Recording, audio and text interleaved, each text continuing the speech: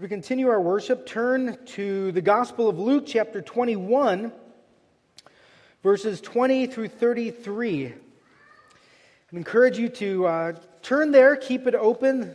We will be studying this passage, going through it this morning, Luke chapter 21. And if you don't have your Bible with you, you can find it on page 881.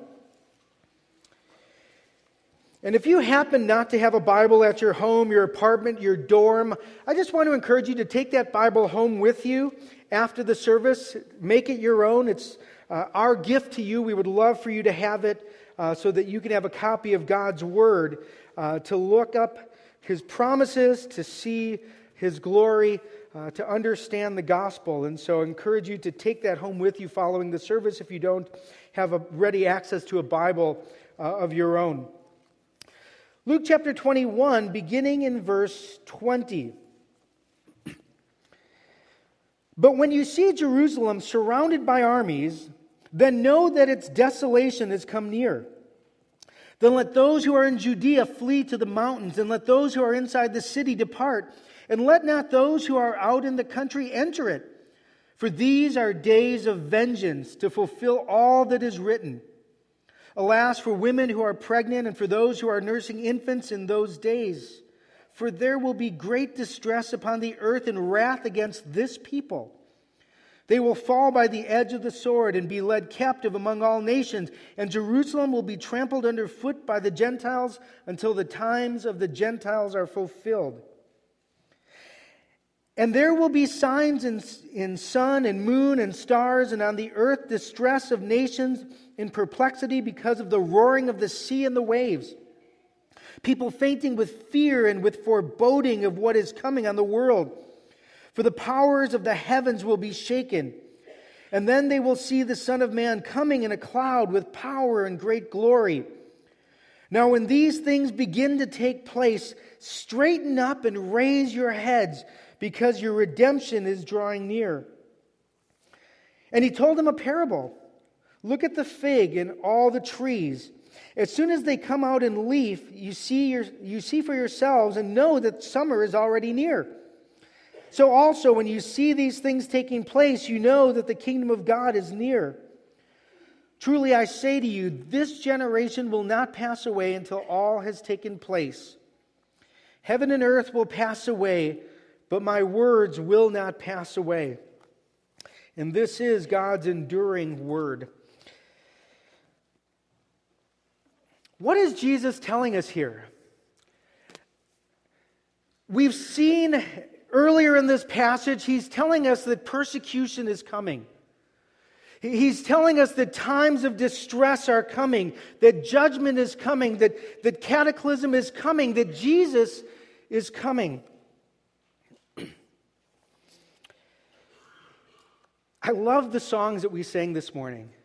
In fact, as I was wrestling with this sermon all week and even yesterday, sat down for 3 or 4 hours just writing sections of this sermon and really trying to capture what is it that God wants us to get out of this passage. And as I was sitting here this morning, it struck me. As we were singing the songs, especially the last song that Chris Tomlin sung, as we were singing it, it really struck me everything that Jesus wants us to understand from His Word, because God wants to completely reorientate our entire understanding of everything. Our entire view of reality, of every circumstance that we face, of every difficulty that we have, of every challenge that we're undergoing, of every tribulation that we will endure, God wants to completely reorientate our entire understanding of everything. As I was sitting there singing the song, and the thing that struck me was this: we all have a narrative that we interpret our lives by. We have a set of assumptions, a set of beliefs, a set of ideas, and we all filter our circumstances, filter our experiences, filter our reactions through this narrative of what we believe everything is about. And as I was sitting there and thinking about it and thinking about this song, of what we're singing, of saying, I know who goes before me, I know who goes beside, the God of angel armies. And I sat there and I thought, do I believe the promises of God? Do I believe when Jesus here is saying tribulation is coming, difficulty is coming, and the people who heard this endured through it. We talked about 2 weeks ago with the persecuted church that some people wake up every day with the specter of the reality that today might be the day that they give their lives for the name of Jesus Christ. What is their outlook on life? What do they hold on to? What do they cling to? And it really struck me as I was sitting here and thinking about the songs. Life is difficult. Life is hard. There are challenges. There will be tribulation. There is in this world, and it will increase as we get closer to the day of Christ's return. And where is our hope? Where is our confidence? How do we evaluate and interpret reality? When we look at the newspaper, do we grow with despair and despondency when we see all of the stuff that's going on everywhere? We can't go one day without bad news that could turn into another cataclysmic event. We wonder, is World War III on the horizon? What's going to happen? We have in Europe, in Asia, in the Middle East. How do we interpret life? It is really what Jesus is driving at in all of this. He's telling them, the Jews, the Gentiles, the church, he's telling them what is about to happen and what is going to happen until the end. For many of us, we live in a bubble until something bursts our bubble. And the disciples here, Jesus was trying to get their attention, and they're just fascinated by the beauty of these buildings. They walk up to the temple and they just see the glory and the grandeur of this building that had been built for 40 years, and they're enamored by it. And Jesus had been telling them over and over again that he's about to die, and they're just blissfully unaware, and they're just captivated by their surroundings. But that bubble was about to burst. This is the Passion Week. This is the week that Jesus is going to be crucified, that they're going to scatter, that they're going to be gathered, huddling in a corner, wondering what just happened.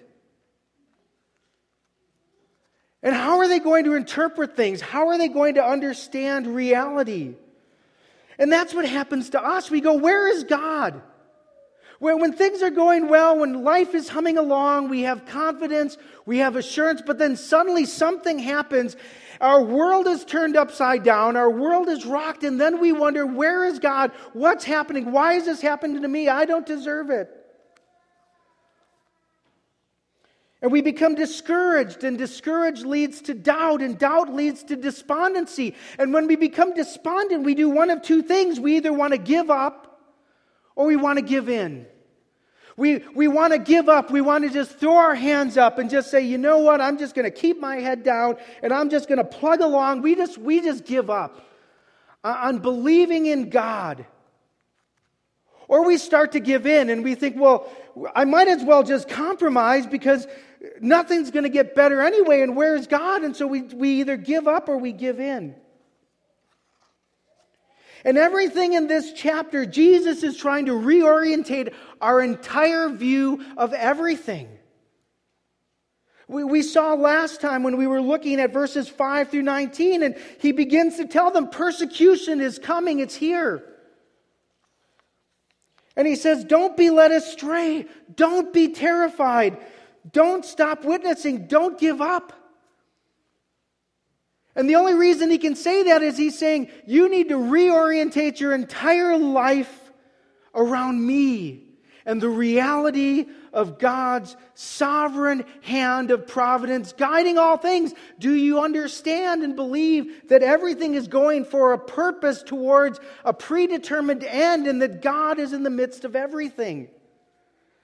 That there is nothing outside of His control. Absolutely no circumstance or situation that happens here or around the world that is outside of God's control. And so He tells us to have confidence, to have hope. And here in the midst of talking about the persecution that's going to come on Jerusalem, that's a foreshadowing of the persecution that will come before Christ returns. And He wants us to hear this so that we're encouraged. Not encouraged by our circumstances. Not encouraged by looking around and seeing what's happening and trying to find the few bright spots. Not encouraged by thinking that we're in control of things and that somehow we can manage and control and manipulate our surroundings to make our future brighter and better.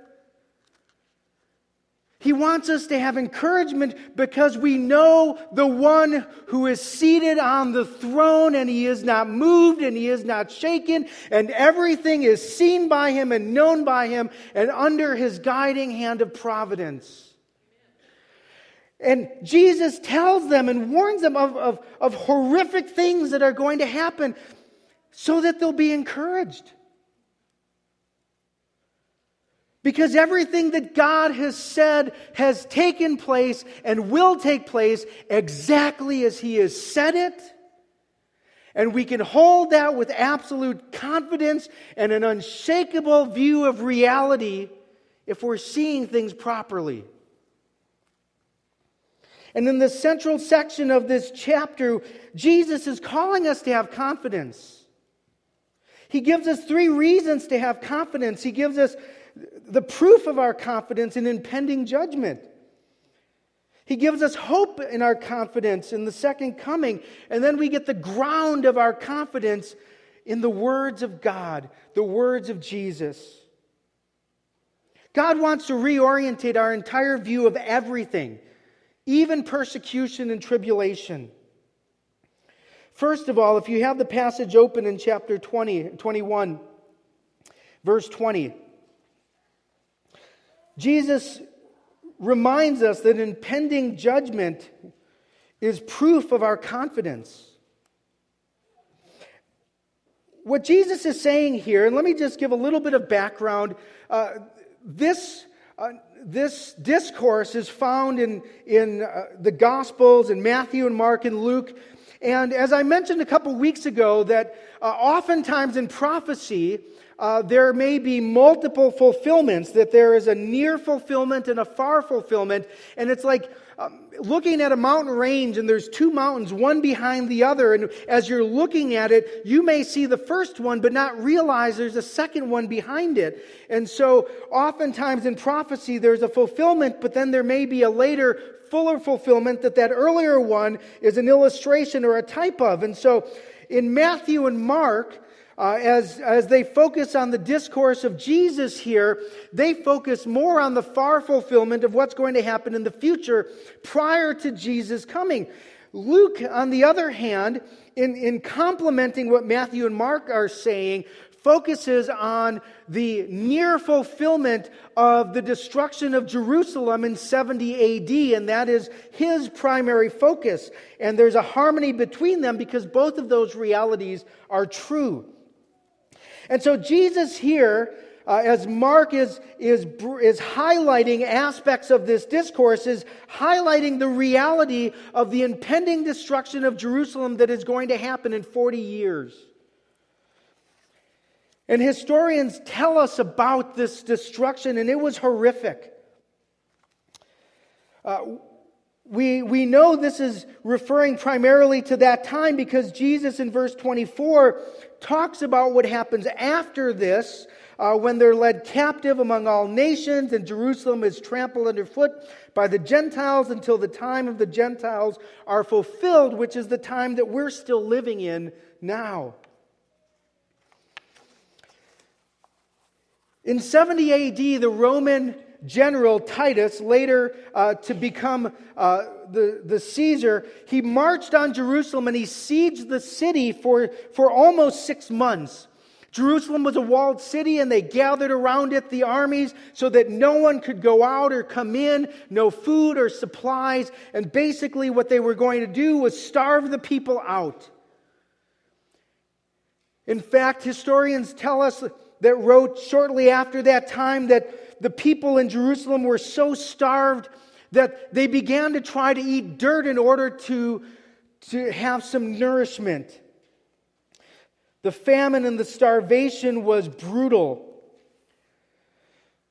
At the end of that time, the Romans came in, the walls were breached, and the people gave little resistance because they had no power left.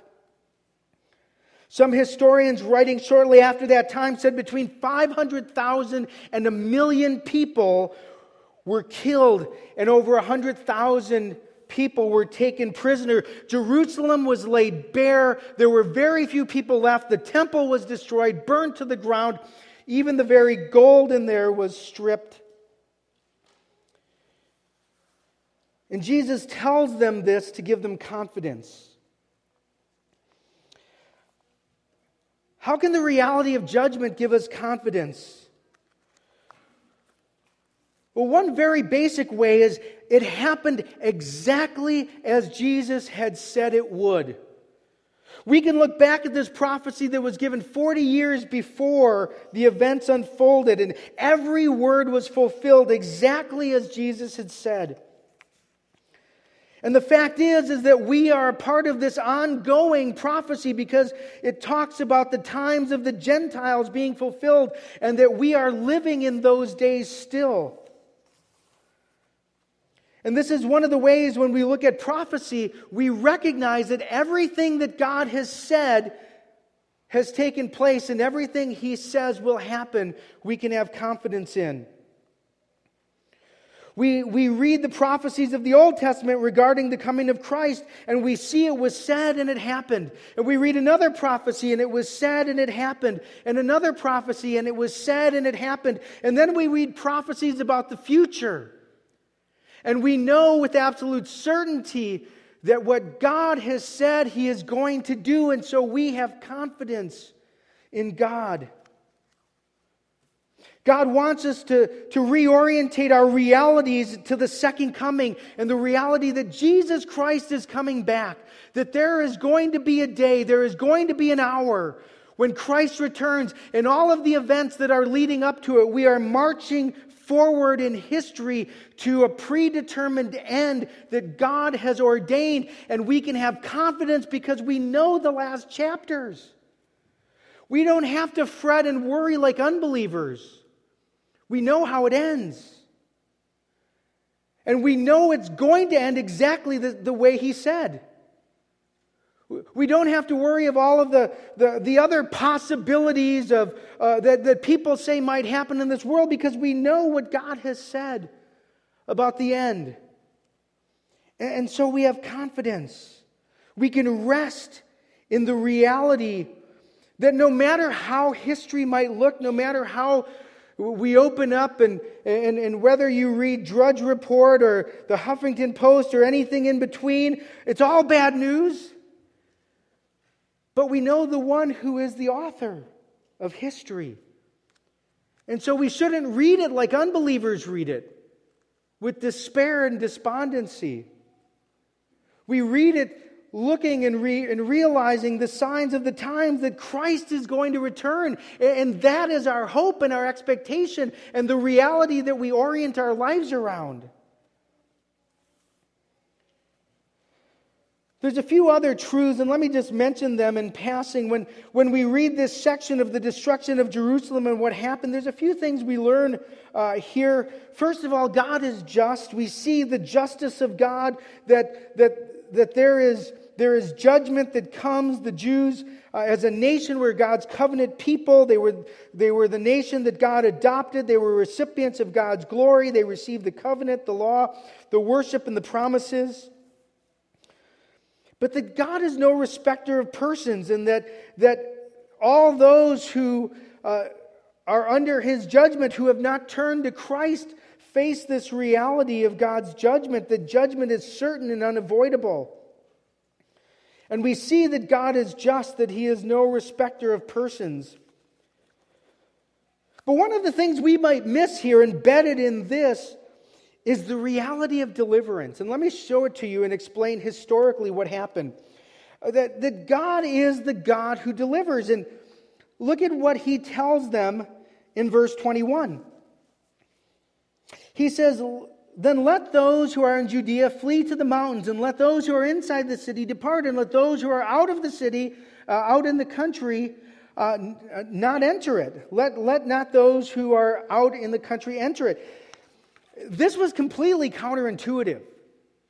If you saw your enemy coming, where would you go?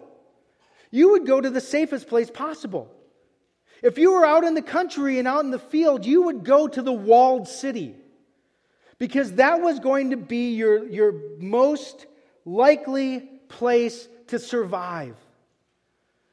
But what Jesus tells them is exactly counterintuitive. He says, when you start to see your enemy come, flee to the mountains, run, scatter. If you're outside of the city, don't run to the city, run away from the city.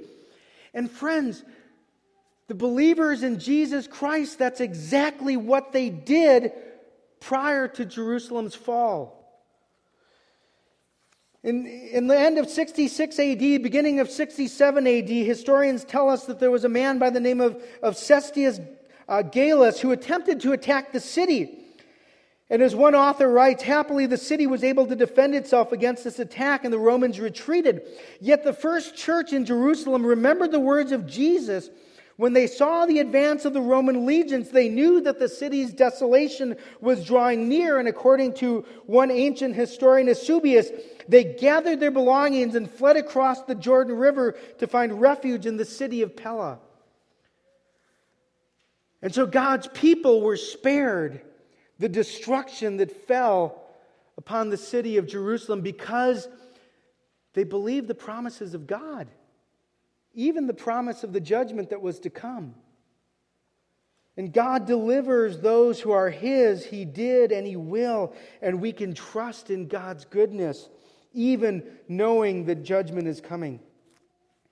Well, Jesus told His disciples that judgment was coming, and the very reality of this certain fulfillment gives us hope of every other prophecy.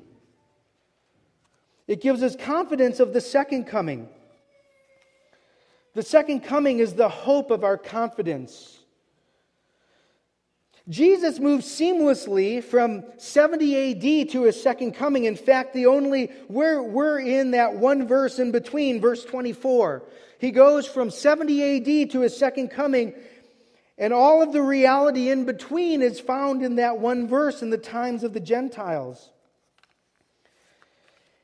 Jesus warns of unnatural disasters. We have natural disasters, but what Jesus is talking about here goes beyond natural disasters. They're unnatural disasters because they are realities that are reflective of the judgment of God. These were things that the Jews would have understood from the Old Testament. And in Joel chapter 2, verses 30 and 31, Joel writes, "And I will show wonders in the heavens and on the earth, blood and fire and columns of smoke. The sun shall be turned to darkness and the moon to blood before the great and awesome day of the Lord comes." Similar language is found in Isaiah 13:10 and Haggai 2:6. Daniel writes in Daniel chapter 7, verses 13 and 14, "I saw the night visions, and behold, with the clouds of heaven there came one like a son of man, and he came to the Ancient of Days and was presented before him. And to him, the Son of Man, was given dominion and glory and a kingdom that all peoples, nations, and languages should serve him. His dominion is an everlasting dominion which shall not pass away, and his kingdom is one that shall not be destroyed." The certain in the eyes of the world becomes uncertain. The fearful realities of natural disasters become terrifying. And look at what Jesus says. He says that they'll be so terrified, verse 26, people will faint with fear. He says that there is going to be a reality that's coming prior to the second coming that unbelievers will look at, and they will have no frame of reference. They will be so terrified that they will be overwhelmed with fear. That when things begin to unfold, the only thing they can do is panic and fear and be terrified and faint, being overwhelmed with that reality. But what is the response of believers? You see, we have a different orientation. We have a different vision. We have a different understanding. There's a different narrative that's informed by the Bible. Look at what Jesus says. Verse 28. He says, now when these things begin to take place, duck for cover. Is that what he says? When these things begin to take place, just hang on and hold on tight and cover your heads. And he says, when these things begin to take place, straighten up and raise your heads, because your redemption is drawing near. He says, when the world starts to fall apart and people begin to cower in terror and faint, that the believers have a different reality of everything. And so at the very moment that things begin to fall apart, he says to us as believers, stand up, raise your head, stand up in confidence. Because your redemption draws near. We don't see things as the world sees things. We don't interpret them like the world does. We have a completely different narrative about everything. And so we look with hope and anticipation of the reality of the second coming of Christ and the reality that our redemption is drawing near. The full expression of our salvation is coming. And so we have confidence in the midst of chaos. Confidence in the sovereign power of God, in the plan of God, in the providence of God, in the purpose of God. When everyone's ducking for cover, Jesus says, stand up. And we can only do that because we have a complete different narrative of everything. So we look at fulfillment of prophecy in the past that gives us confidence for the future. We look at the second coming and it gives us hope. But there's a third reason for us to be confident. Jesus' word is the ground of our confidence. We see this in verses 29 through 33. Jesus gives a parable of a fig tree, and don't read too much into it here. He says, look at the fig tree and all of the trees. He's making a general point here, so don't look for too much symbolism. He says, when you see a tree begin to bud, what do you know? Well, in North Dakota, we know it's June. He says, when you begin to see the tree to bud, what do you know with certainty? Summer is coming. You know the signs of the time. You know when you begin to see it that there is a sure certainty of what's going to come after that. And he says here, so also when you see these things take place, you know that the kingdom of God is near.